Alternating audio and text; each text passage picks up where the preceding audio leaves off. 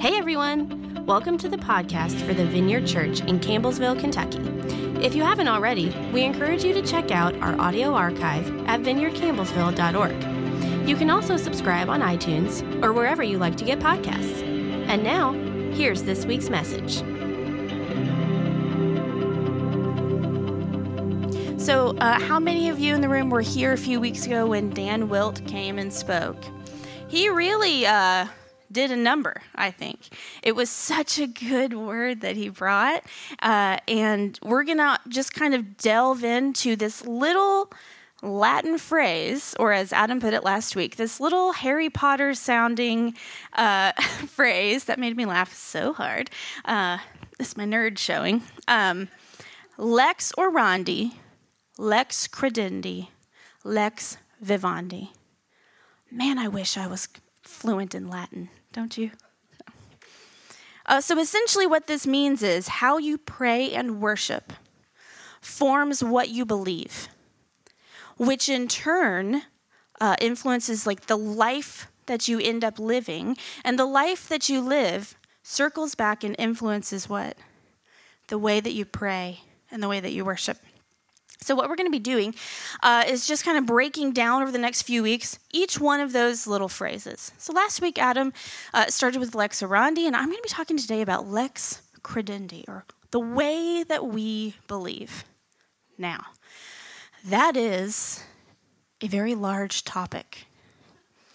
Dare I say, too large for a Sunday morning, right?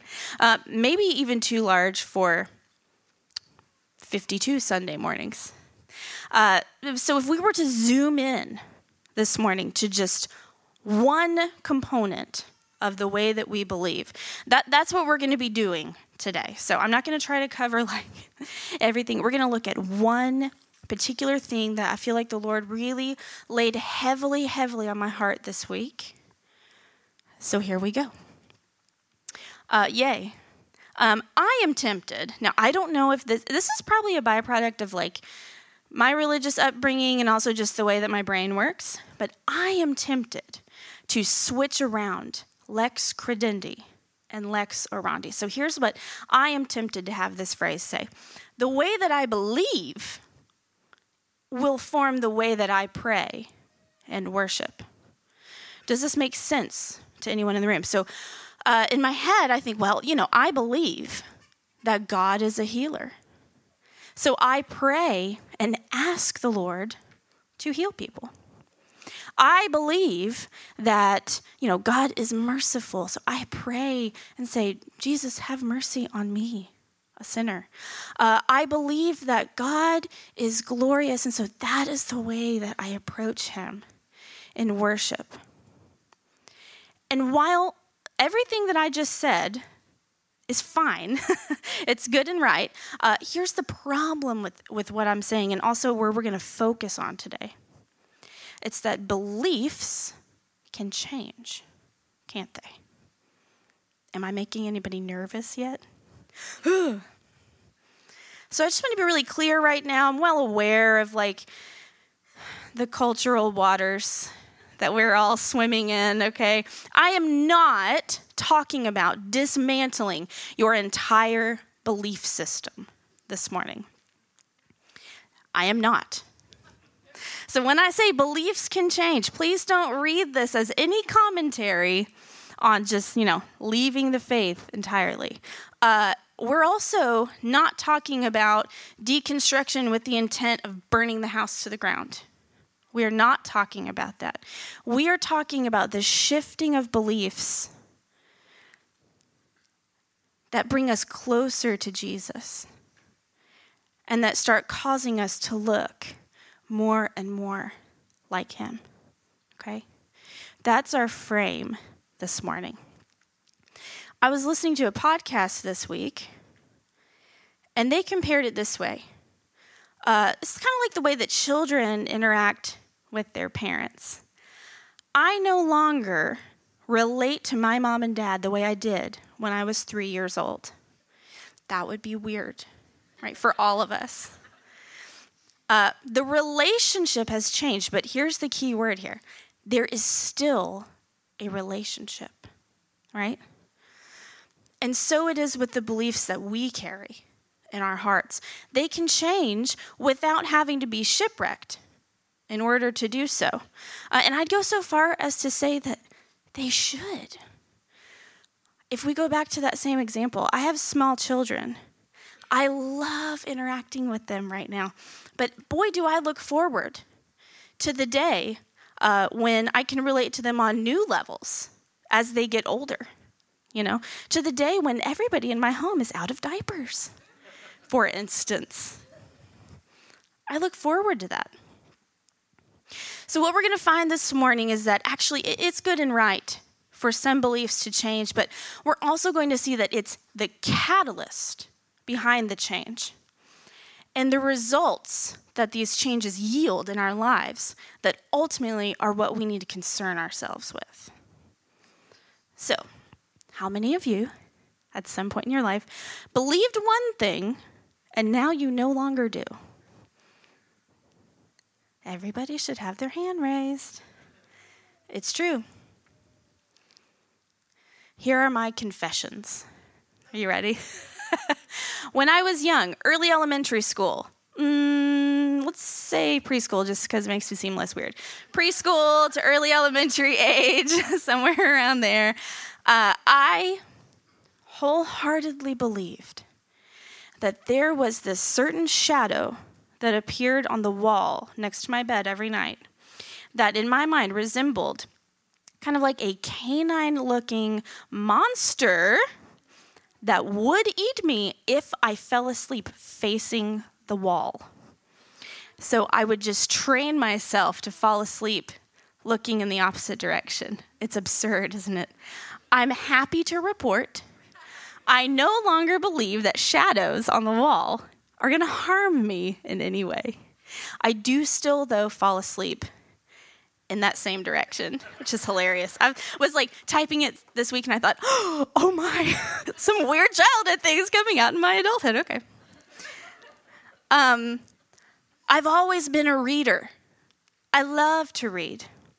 But in my late teens, in the wisdom of my late teens and early 20s, I believed that the only books I would ever read, in fact, the only books worth reading, were the classics, or at the very least, what I will categorize as smart people books. Okay? I'm not necessarily even talking about nonfiction, just smart people books. And I was very about it. But then I started working, this was many years later, at our local public library. Let's give it up for all the librarians in the room. Okay. And yeah. And I was around all these people who read different things from me. And they weren't the classics, let me tell you. And then I picked up this book by an author who exclusively writes fiction stories set in Nantucket. Sounds high quality, doesn't it? And I loved it.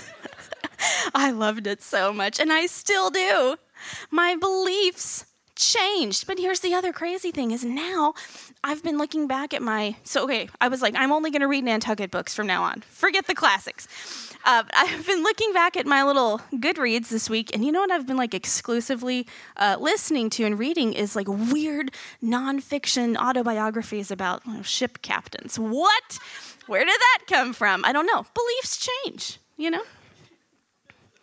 I used to believe Brussels sprouts were terrible until my in-laws made them for me the right way.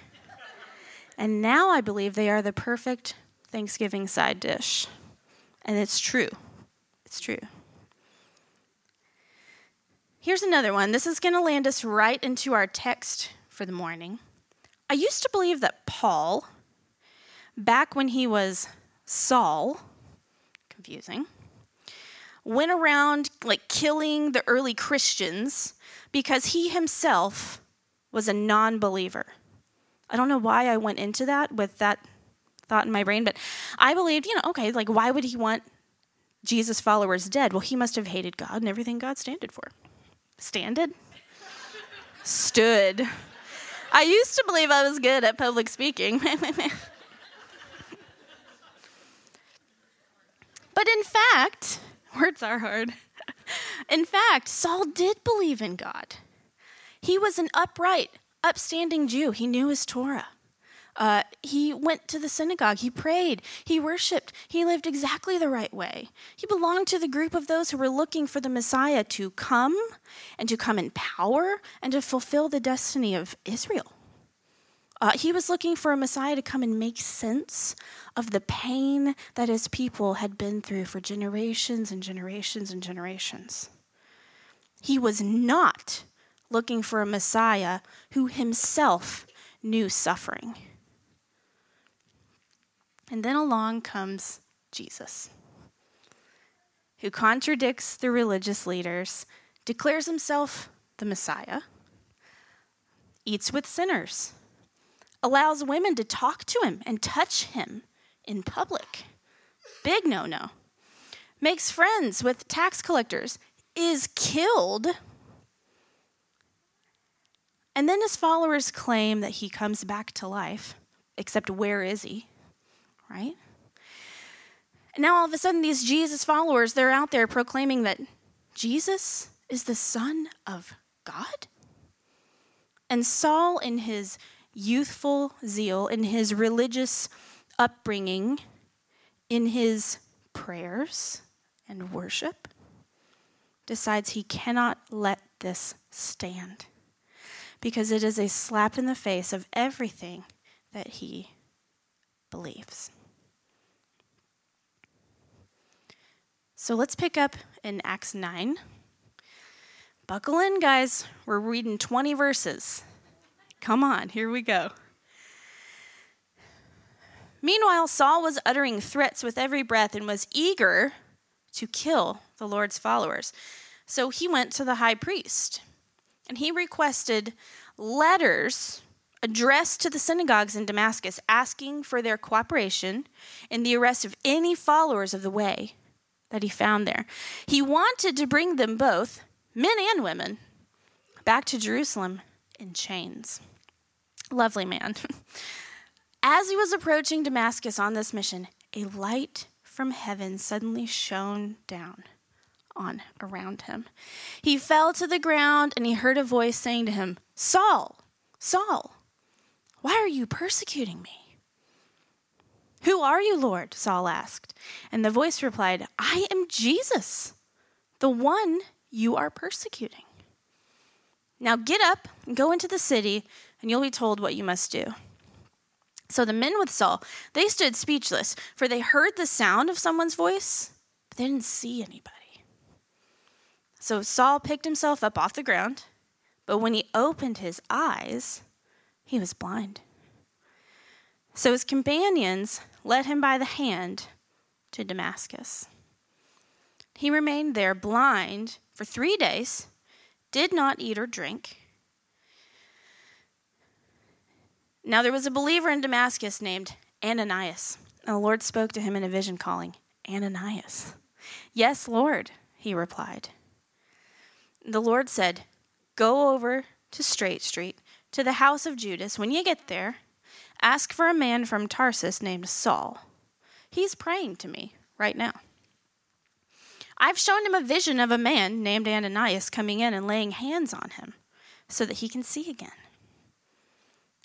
Lord, exclaimed Ananias, "I've heard many people talk about the terrible things this man has done to the believers in Jerusalem, like word has gotten around. He's authorized by the leading priest to arrest everyone who calls upon your name." But the Lord said, "Go, for Saul is my chosen instrument to take my message to the Gentiles and to kings, as well as to the people of Israel. And I'll show him how much he must suffer for my name's sake." So Ananias went and found Saul. He laid his hands on him and said, "Brother Saul, the Lord Jesus, who appeared to you on the road, has sent me so that you might regain your sight and be filled with the Holy Spirit." Instantly, this is crazy, something like scales fell from Saul's eyes and he regained his sight. Then he got up and he didn't eat, he didn't drink yet. He was baptized. After that, he ate some food and regained his strength. And Saul stayed with the believers in Damascus, the people he came to kill, for a few days. And immediately he began preaching about Jesus in the synagogues, saying, he is indeed the Son of God. I just want to share 3 observations from this story that I think will really help us on our journey through this lex credendi, the way we believe, when our beliefs are changing. First off, obviously this passage is about a miraculous transformation, right? I haven't read it in quite some time, and I cried a little bit, you guys. It's so good. But what was the catalyst behind Saul's beliefs changing so radically? To at one moment believe that the answer here is to kill and imprison these Jesus people, to on the flip side going around to the synagogues and saying, Jesus is the Son of God. What was the catalyst there? I'm going to tell you the answer. The catalyst was an encounter with the risen Jesus. That was the catalyst. Up to that point, Saul was doing exactly what he thought God wanted him to do. That is very encouraging to me, that even in our wrongness, God still speaks to us. Even in our wrongness, Jesus wants us at the table. So how do we, modern day Jesus followers, encounter the risen Jesus? Well, we could have a road to Damascus moment, maybe, but that happens like once in your whole life, okay? If at all. Well, if we look back at our little Latin phrase, lex orandi, right? It's through prayer, it's through worship that we encounter the risen Jesus. These are the modes through which our beliefs will be formed. And this is why I say that the catalyst of changing beliefs is so important. There is a whole wide world out there that can and will shape us. We carry it in our pocket every day. Some of it is innocuous, but most of it is anything but. A question that I feel like I was led to ask the Lord this week was, remind me of a time when, through encounter with you, my beliefs have changed. And here's why that question is important. Because it reminds us, it gives us a baseline for knowing what that feels like. So this is just really like practical discipleship tips with Emily right now, okay? Beliefs change, and that is fine, but if we are tempted to, as the old saying goes, throw the baby out with the bathwater, it is probably not an encounter with the risen Jesus that is causing those beliefs to change.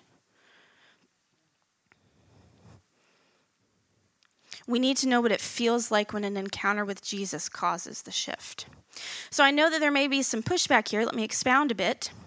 While I was working on kind of like fleshing out this point, I just kept hearing that vineyard distinctive that we have, the main and the plain. I don't know if anybody has heard that before, but here it is. We let the main and the plain things from Scripture chart the course. Earlier this year, back in January, we remodeled the bathroom in our house. I'm not trying to give you flashbacks, Justin. It's fine.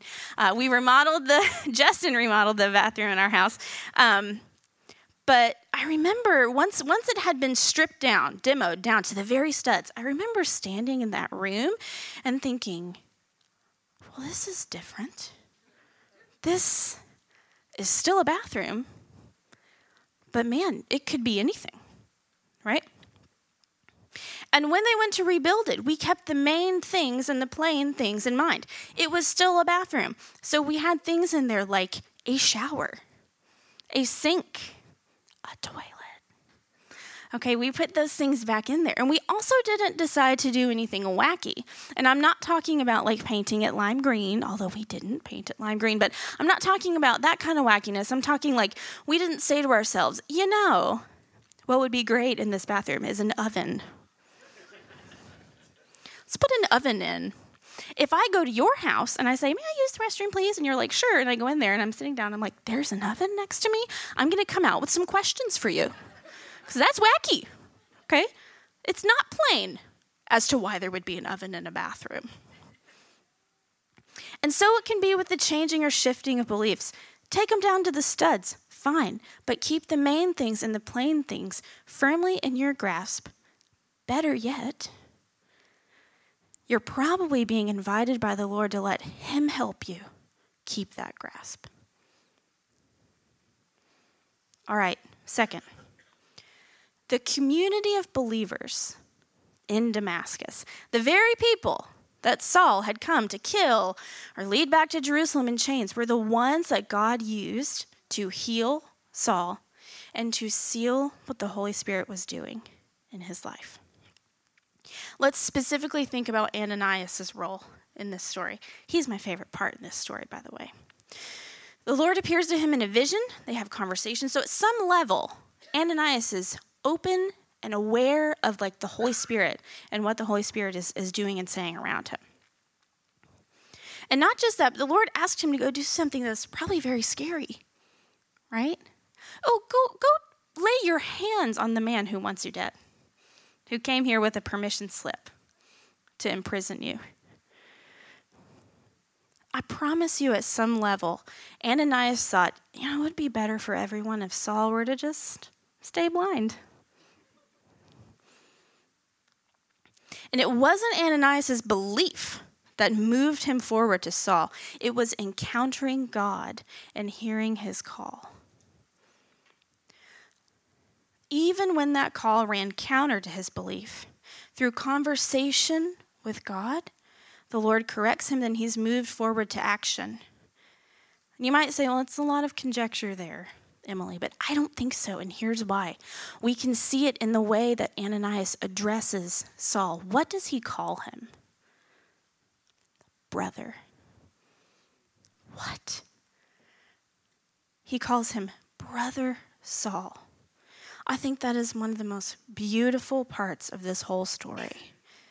And I really felt strongly this week that the Lord is extending like an Ananias-style invitation to someone or some people in the room today. Perhaps you've been resisting going to someone that the Lord has laid on your heart. Maybe it even feels like self-preservation in a way. And the invitation is for you to call that person brother or sister and to speak into what the Holy Spirit is doing in their life. So, all right, what does that mean for us? Well, remember, we cannot live our faith in solitary confinement. If our beliefs cause us to live a life of exclusion, we've lost the plot completely. The good news of the kingdom of heaven has always been playing out in the context of community. So we are allowing our prayer and worship together to shape what we together, and I'm talking Vineyard Campbellsville, believe, and then go out and live daily in our community. Okay, last thing. What did Paul's change of beliefs result in? Besides, he stopped trying to kill people. What did Paul's change of beliefs result in? Well, it resulted in a new way of living his life. Can we pull up verse 18 again? 18 through 20. Instantly, something like scales fell from his eyes. He regained his sight. Then he got up and was baptized. He's all in at this point. Afterward, he ate some food, regained his strength, and I really love this part. He stayed with the believers in Damascus for a few days, and then he immediately began preaching about Jesus in the synagogues, saying, he is indeed the Son of God. Or in other words, I was wrong. Mm-hmm. It's not that he had been called to completely dismantle all of his beliefs or to even leave his beliefs entirely. The call for him was in accepting Jesus as the fulfillment of what he already believed. So what this looked like in everyday life is the same as when anyone in scriptures encounters Jesus, or one of us today. He just couldn't stop talking about it, right? He couldn't stop talking about it. Right theology or belief on our part, absent from the going and doing of that right theology, is powerless. It's useless. It means nothing. The good news of the kingdom of God, and I equate that with the belief that Jesus is who he said he is, it demands action on our part. And that gets us into the lex vivendi portion of this little Latin phrase, right? It demands action on our part. It forms the way that we live. So just to close out today, I'm going to tell you my own story. Just a little snippet, a little snippet, if you will. If you live any amount of life, you're going to look back on like seasons, or there's maybe an event that happened and you say like, yeah, that was the thing that formed me. Or that was one of the main things that formed me. So I've talked about this before, but in 2018, I was diagnosed with cancer.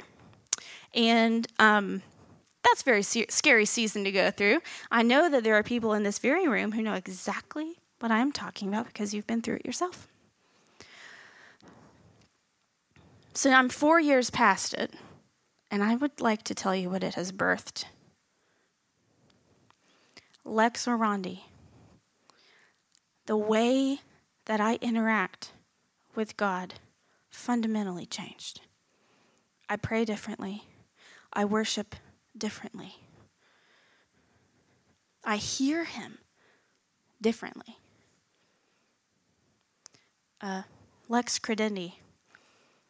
I slowly began to shift away from God is a healer for others to God can heal me to I am worth being healed because God loves me. Yeah. Not only that, but I learned how to receive the love and care of the community around me. The church did such an excellent job of ministering to me and my family during that time. Lex vivendi. Out of that shift of belief, my entire life began to order itself differently because I realized if I am worth ministering to because God loves me, then so are you, and you, and you, and you, and you, and you, and you, and you, every single person in this room. I used to shy away from people going through grief or experiencing loss. It's uncomfortable. It still is. But I don't want to shy away from it anymore. I used to also keep my own cards close to my chest. And I realized that living a life more open to others in need means living a life more open to my own need. It was also in the fallout from all that Adam first asked me to preach, which was a great surprise to me and everyone else because I had never said anything about it, nor had it ever been a thought in my brain, ever. But I can look back now and see that during that season, the Lord was actually empowering me for the new kind of life that I would be living from then on out. Lex vivendi. I don't want to steal anyone's thunder for next week, but there we go. All right, band, you can come up. Thanks again for stopping by the podcast of the Vineyard Church in Campbellsville, Kentucky. If you'd like to keep up with what's happening at the Vineyard, you can follow us on social media. Until next time.